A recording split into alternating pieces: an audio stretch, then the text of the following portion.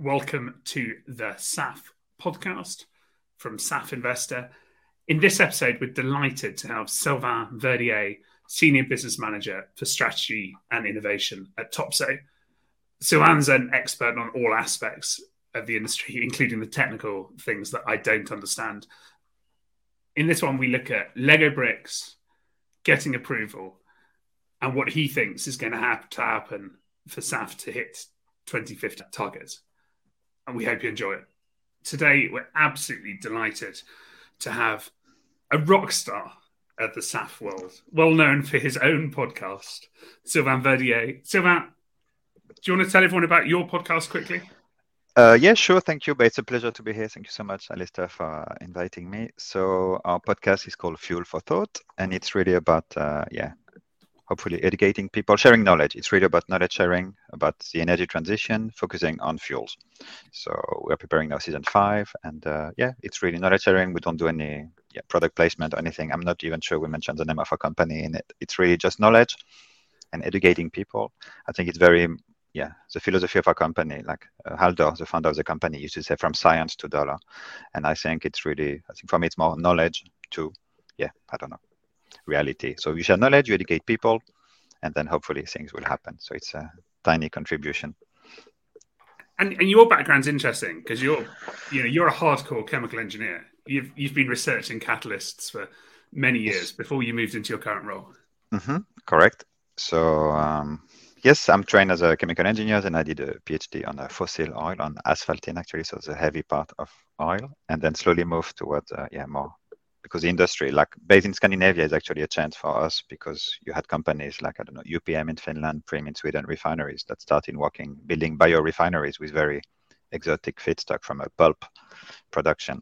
So, and then we started producing this, and then we had to develop catalyst technologies, and then slowly entering the world of renewables. And then I moved towards more commercial strategic roles, and the podcast just happened. So, and other things. So, how did you end up in SAF? Because you could have stayed in renewable diesel, or you could have gone to fertilizers.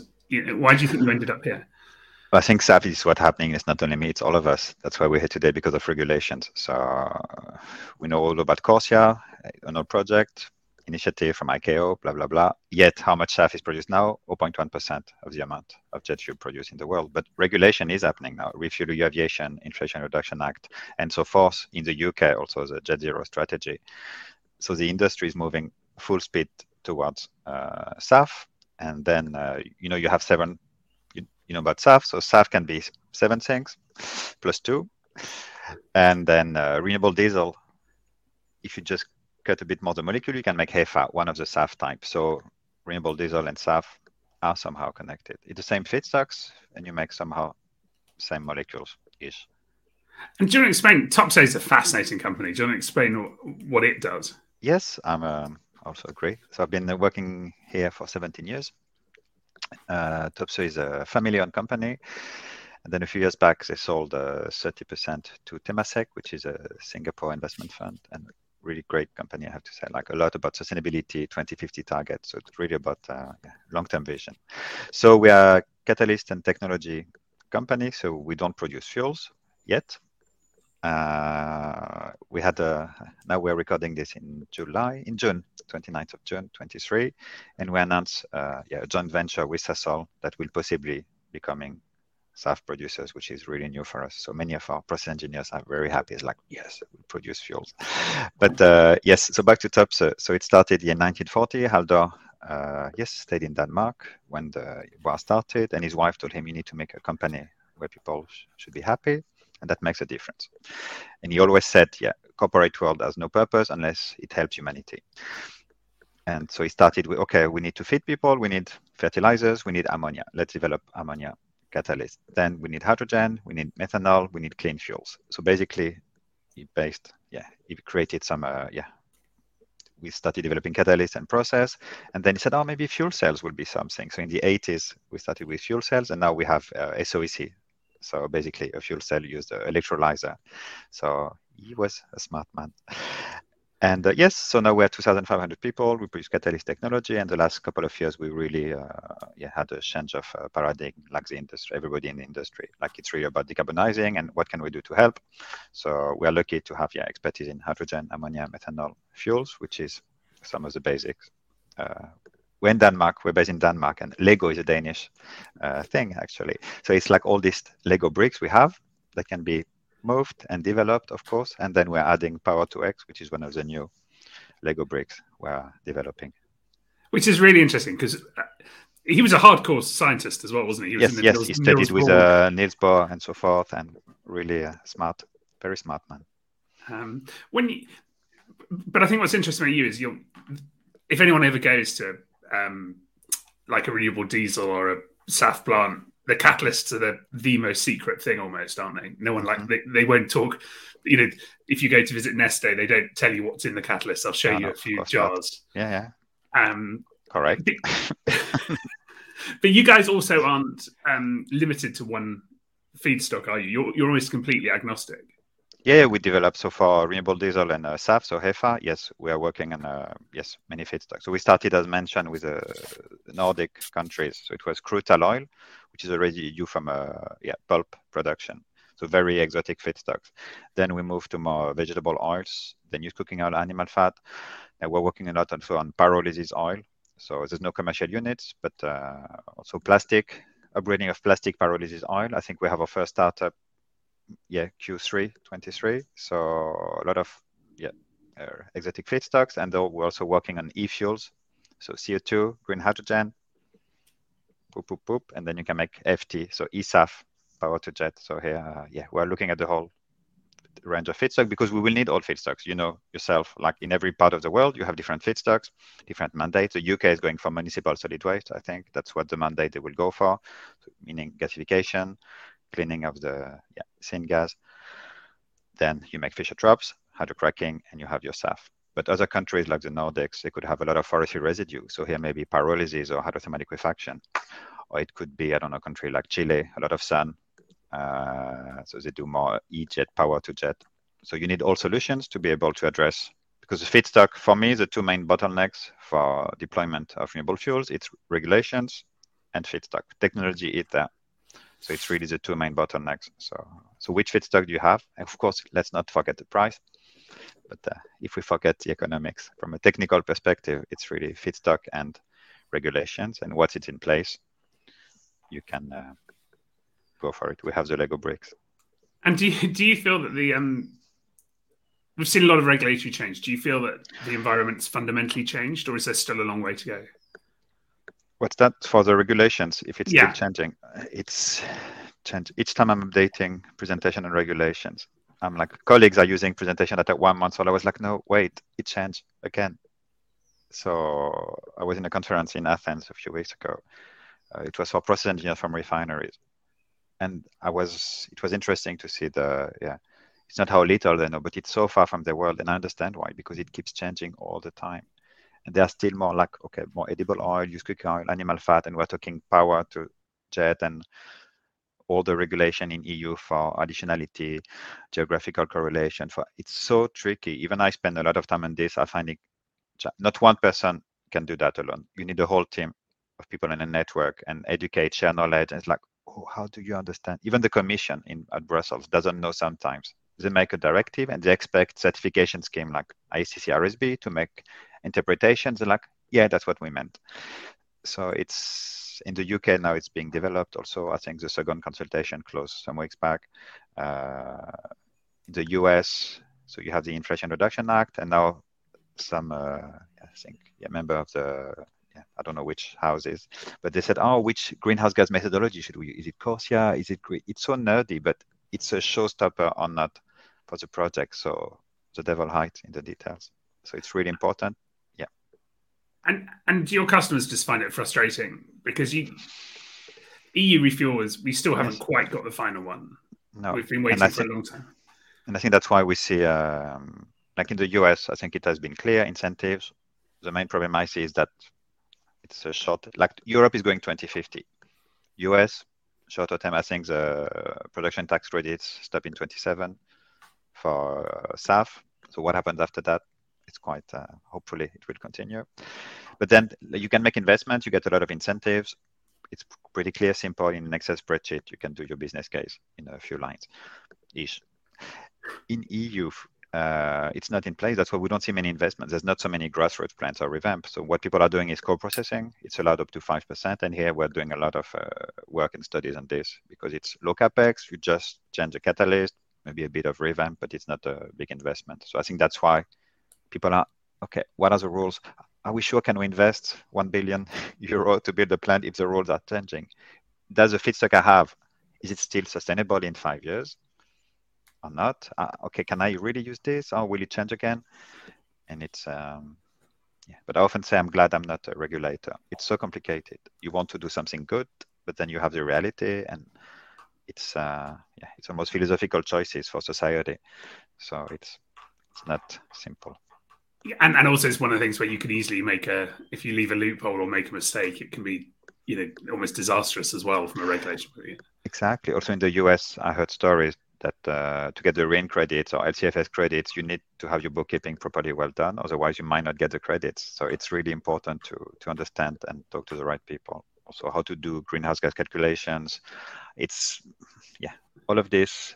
Fuels are entering the regulated era, which is new for refiners. You had specifications, of course, environmental things, but now it's really heavily regulated and it's a whole change of paradigm, I think, for the industry. So now when we do seminars or presentation on regulations, I think we call it, chapter 2, the regulated era. That's really what's happening now, I feel.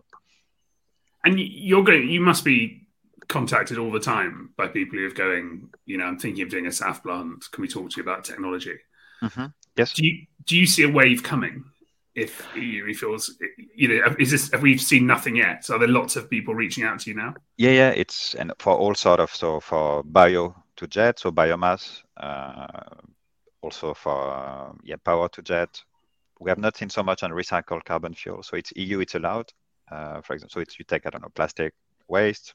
It's not approved, of course, by STM yet, but we don't see so many of those yet. But yes, it's happening, and it started with EU and US, of course. But we have been talking to a lot of people in Asia, Latin America, and these are domestic use, but mostly also to export to EU. Export to US is a bit challenging because with a production tax credit from the Inflation Reduction Act, you need domestic productions to get this credit. So you could still get RIN credits, LCFS, but you could miss $1.75 per gallon. So anyway, no, it's global. And I talk to people who are doing more preliminary work, more with governments, and they say, I see things in, I don't know, different. It's getting global. So we see many countries also say, okay, like Australia said, we want to be, I don't know, a hub for production of fuels. Then Middle East is also, they have a lot of sun, they have water, or on the sea, you can desaline it. So it's a lot of, it's global phenomenon. Going back to your joint venture with Sasol, how do your customers feel about you becoming a producer? So far, so good. I've not heard anything bad at all. We would need a lot of SAF production. I don't know if you know Sky Energy. It's this Dutch company. They are SAF. They will become SAF producers, hopefully. And then they issued their market outlook not too long ago, maybe a month ago, and they said that in EU, just for EU per se, until 2050, we need 150 SAF plants just for EU. So I think there's no competition in terms of, we will need a lot of SAF. So maybe, 200 million, 400 million ton in 2050.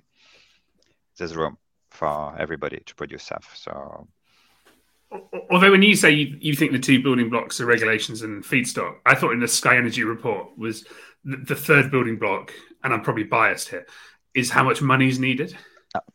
That's your field. That's not my field. I'm a technical guy. So, but yes, I agree. Funding is critical. What we see now is that it's mostly the big majors who have money, who can invest, who has made final investment decisions. For small project developers, we're waiting to see, but it will happen hopefully. But you have the feedstock supply agreement for 10 years. You have offtake agreements for many airlines are doing offtake agreement for a couple of years. Maybe you need 10 years, 15 years. I don't know what you see from your side, but it's I think the financing is it's possible, but yeah. But again, it's not my world; it's more your world. So I don't know if you have any insight to share about this. No, you're the expert. And going on to your other thing about regulation, and I really like the new age of regulation.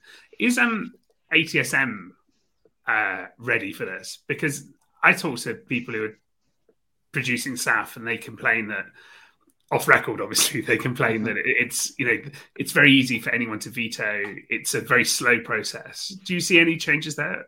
STM, yes. So the STM process, I don't know if the listeners know about that, but STM is basically, I don't know, Euro 5 diesel has STM specifications.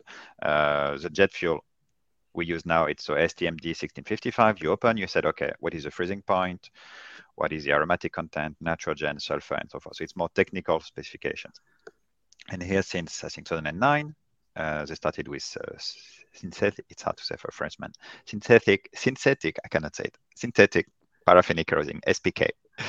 And then it started with FT, Annex 1, Annex 2, HEFA, and so forth. So now you have 7 annexes, and many more are being added. I think it's going really quick, I have to say. Like, it's, when I compare to shipping, which is very conservative world, I think the aviation is extremely progressive and very, going forward. And STM, the main purpose is safety.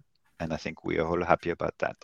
So we don't want planes to crash. And I've not heard many. We have actually 2 colleagues who are part of different STM committees. And now I think in Denver there's a meeting. I got emails this morning. So it's really good discussion. It's true, there's a veto right. But it's a lot about networking. But I think it's for the best. People have the greatest interest inside. So I'm not so worried. I think it's very progressive. And it's once you're in there, there's a lot of information shared. It's I'm happily impressed by the different STM committees. You have one working on 100% SAF, some are working on changing maybe aromatic specs of HEFA, some increasing how much co-processing you can do. So it's very dynamic, quick, compared to other, for the refinery and fuel producer segment, it's pretty quick. That's how I see it. And I guess the big question is the economics of SAF. Airlines, try and save money wherever they can. Yes. Are they going to be happy paying more? It depends on EU. So let's say HEFA. So from used cooking oil, animal fat. In Europe, you cannot use edible oils to make aviation fuels. So you have to use Annex 9 feedstocks. And then maybe it's twice the price. I don't know. It depends on price of feedstock, hydrogen, so forth. So let's say 5. And then maybe E-jet, power to jet, 4 or 5 times, depending on price of electricity and so forth. And the capex, of course, investment. So who will pay? In Europe, it's very clear. I fly, I pay, because it's an obligation from fuel suppliers and from airlines to use sustainable aviation fuel. So we start with 2% 25, and we end up with 70%, 70 in 2050.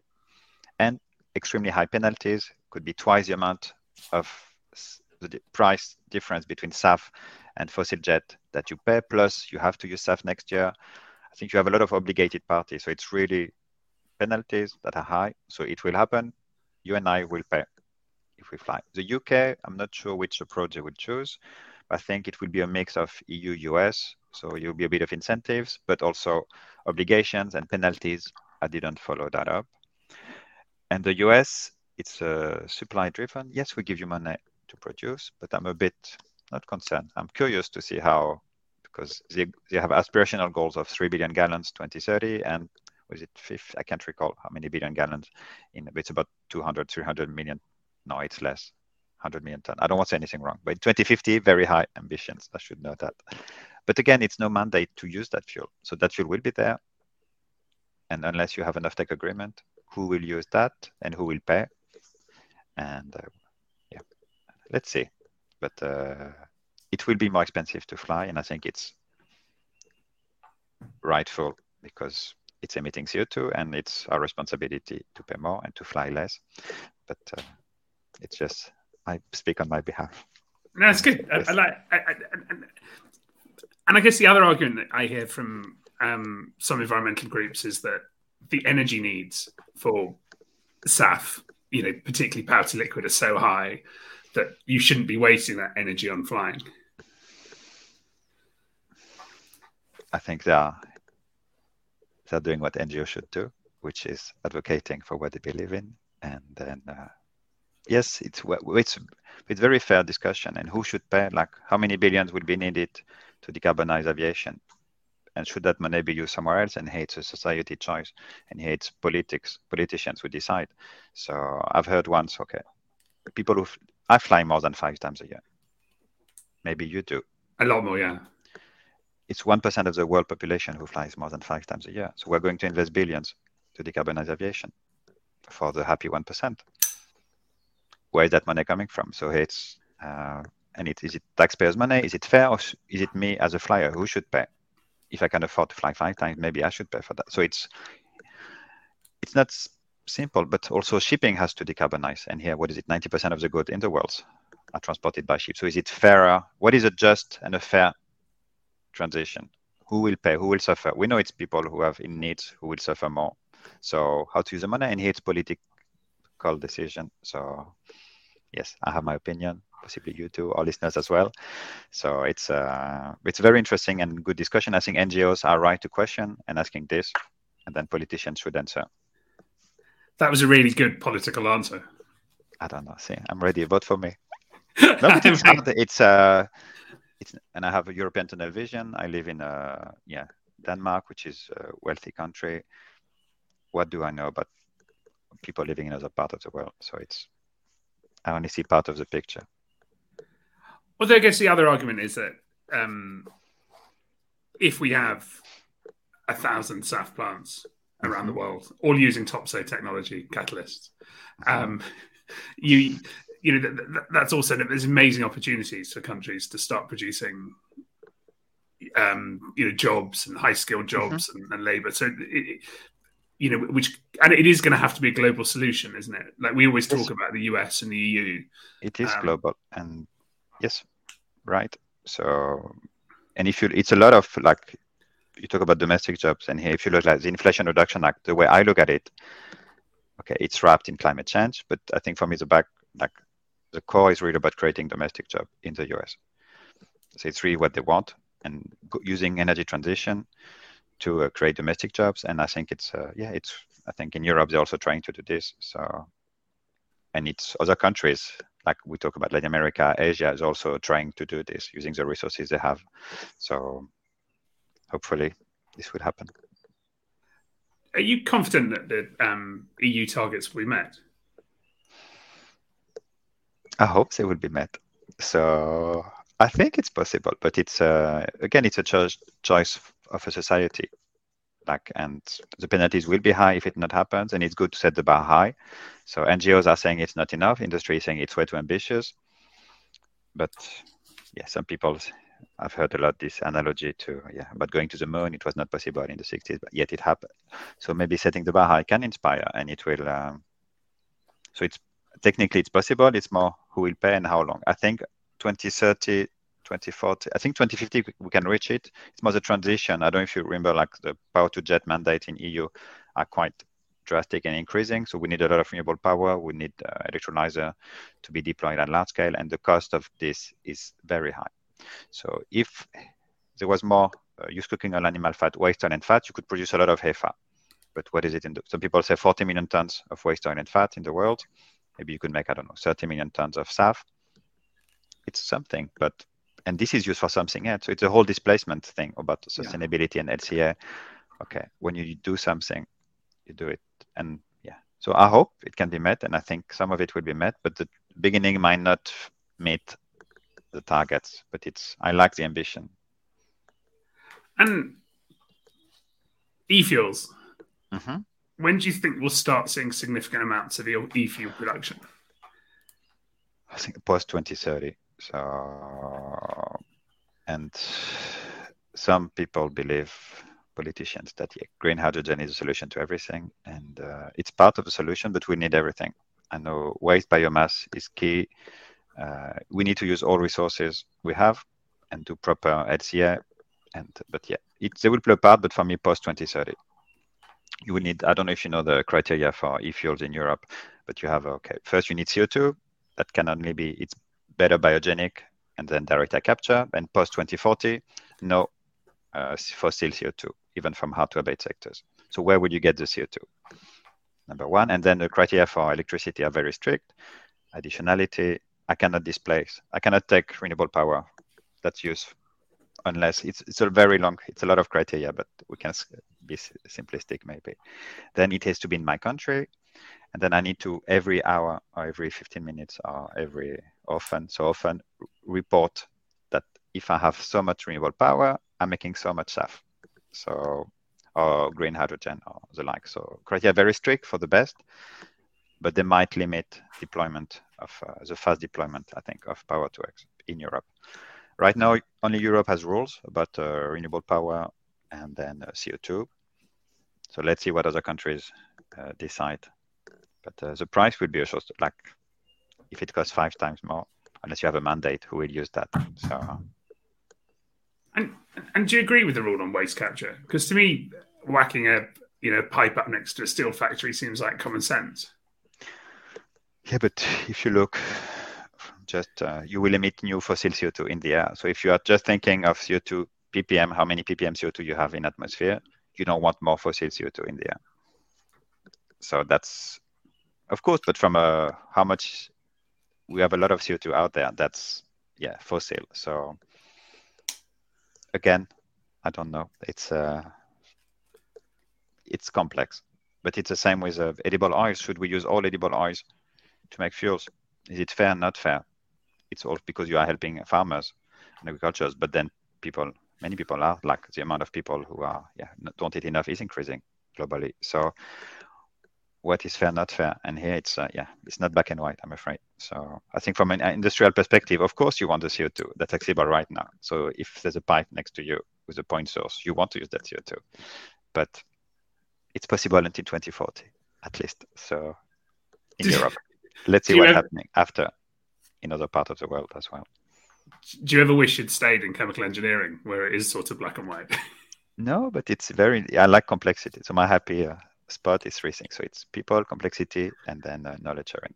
And I think here it's really the 3 at the same time. I love the complexity. I think it's really, yes, you need to see all, like, actually you add to technology, you need regulations, you need funding, taxes, investment, you need still to look at the feedstock. So it's really, and I only see a narrow part of the thing. So I love the learning part and the complexity. And often I say, it depends. I don't know. It's not simple. So maybe a political answer, as you said. I don't know.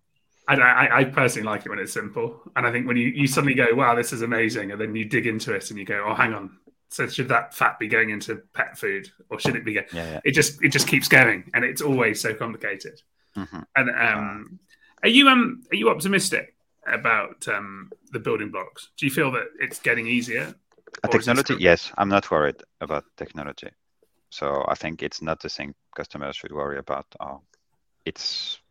Now I think for Power-to-X, it's more like blocks do exist. So SOEC, alkaline is commercial. PEM is happening. SOEC, maybe in a couple of years. Like ourselves, we have a factory ready, I think 25. That's the idea, if I remember correctly. We should produce a SOEC.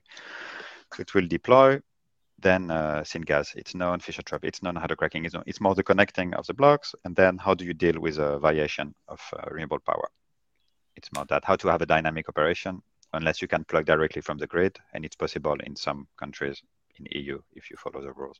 If you have more than 90% share of renewable power in your grid, you can just plug on the grid and that's it. So here, that's where we'll be, I think, which is the first Power-to-X project in Europe. And that's important because a lot of renewable power isn't reliable.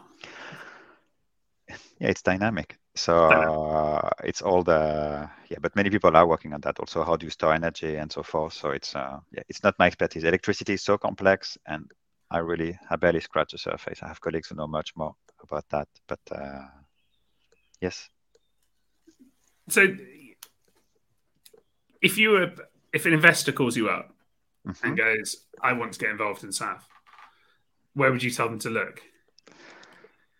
I don't know. I said, first you ask, okay, we have this slide talking about, okay, which feedstock are you considering? Or what kind of SAF do you want to make? Is it power to jet? How much risk do you have? HEFA is a TRL9, it's happening, it's produced. Where do you want to invest? So do you want low risk, high risk? I guess as an investor, you want low risk. I said, okay, fine, but you have your feedstock. Have you talked to airlines? So then you need to look, okay, which market, which country, and so forth. For how long do you want to invest? When do you want? Yes, it's quite a complex things, but yeah, you go through the different blocks of the things that you need for to produce SAF. Then hopefully we'll guide them. And then we talk to a lot of people as well. So depending where they are, could be Latin America, could be EU, US, Asia. So depending on where they want to invest, we can hopefully pinpoint the right project. Which do you think, you know, which regions do you think people should be looking at? Where do you think people are going to see a lot of activity next year or the year after? Yeah, US, EU, of course. Yeah. And then, but for export to EU, we see a lot of projects like Latin America, Asia, Middle East. I've not seen so many projects, a lot of discussions, but I think it's more early stage to my knowledge. I'm not involved in all discussions, of course. And are there any countries you think are way behind on this? In Europe or anywhere in the world? Anywhere in the world, or both? I think, yeah, countries that do not have mandates, of course, or SAF obligations will not do that. It's more expensive, and it's, yeah, that makes sense. So I think in Europe, we don't know yet because let's say we need 70% SAF in 2050. It's binding at EU level. It's not per member states. And then you have the effort sharing regulation, I think, that will distribute the different mandates. So hopefully, I think, and it's proportional to GDP. So I guess the countries that have a higher GDP will have maybe higher mandates than others. So we'll see that. So, but normally, yeah, countries in the south might have lower mandates. So let's see. So countries in the Nordics now, I've seen more projects, more things, but they have a lot of renewable power. If you look which countries have high renewable amount of renewable power, Sweden, Denmark, they have a lot of wind. They have hydropower, so it makes sense. So the UK, I don't know, because yeah, I think the UK it took a while now to have the SAF mandate, a lot of discussions. So I think, and the municipal solid waste, I like the idea, but gasification is challenging. So I'm curious to see. It makes sense to use a waste. So, but here I think the technology might be the bottleneck, the gasification. Although you have projects, and I really hope it works. We need it to work. So I think, yeah, that might the deployment might be slower due to a technology here. But hopefully I'm wrong. It goes back there, doesn't it, to your point? It's really hard being a regulator because the other thing we're seeing is governments are doing quite a lot of funding of research and areas. Mm-hmm. I think the EU's just actually agreed to give some to you for your joint venture.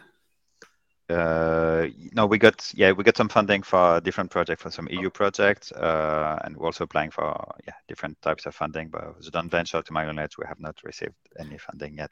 So sorry, but yes, there's a lot of no worries. But there's a lot of funding indeed from EU, US, from governments, and it's if you look, innovation fund in EU, the Net Zero Industry Act, and so forth. So it's hundreds of billions of euros. It's and then how it's allocated. I have experts who are working on green financing, so they are the experts on this. But it's in the US as well. It's massive, the amount of what is it? Inflation Reduction Act, $400 billion, something like that. Yeah, we're talking huge amounts of money. Do you a few weeks ago we had Akbar Al-Bakr from Qatar said that he didn't think the airline industry would get to net zero by 2050. What do you think? I think they might if they have to. So let's see about that.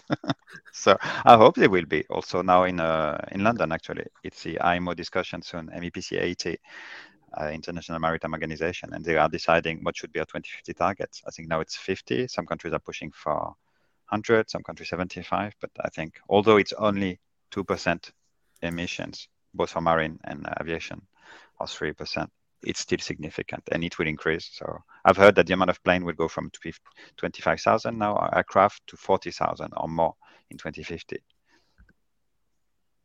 And something else that it's we call it the new kid on the block. It's the non-CO2 effect. So half the climate impact of aviation is non-CO2 effect. The contrails and so forth. I'm not an expert on that at all, but it's massive, the impact, much more than what we may think. So I think airlines might have to comply, and hopefully they will do more. But it means, who will pay again?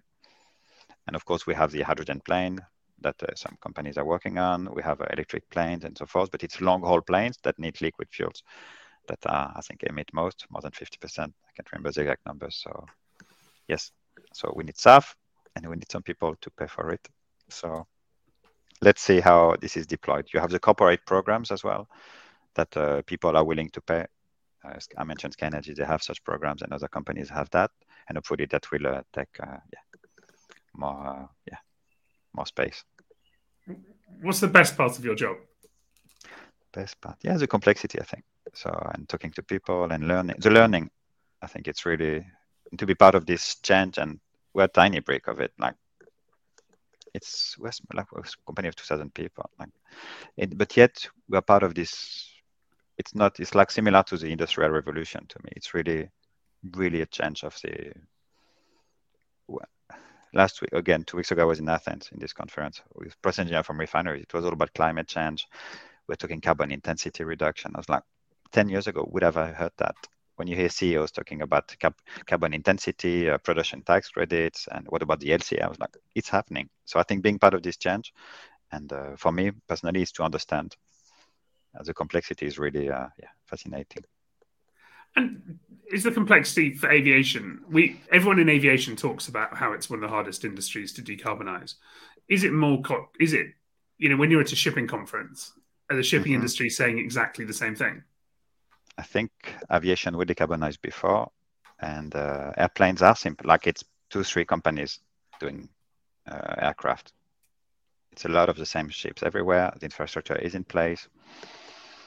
The fuel is the same more or less everywhere, and the industry is very progressive and reactive, and they have to adapt. They are developing new engines to use 15-20%. It's very, very progressive and changing. So when I look at shipping, I don't want to offend them, and it's a new world for me, but I think it's more conservative. It's centuries of traditions, and normally they don't depend so much on national regulators. It's a law of the sea.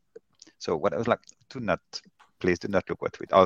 You might have an opinion, but to me, it will take longer to decarbonize. Although they have much more flexibility, they could use methanol now. Engines are being built, ammonia maybe from 25, biofuels of low quality. Let's say you have municipal solid, I don't know, forestry residue. You make pyrolysis, mild upgrading of this.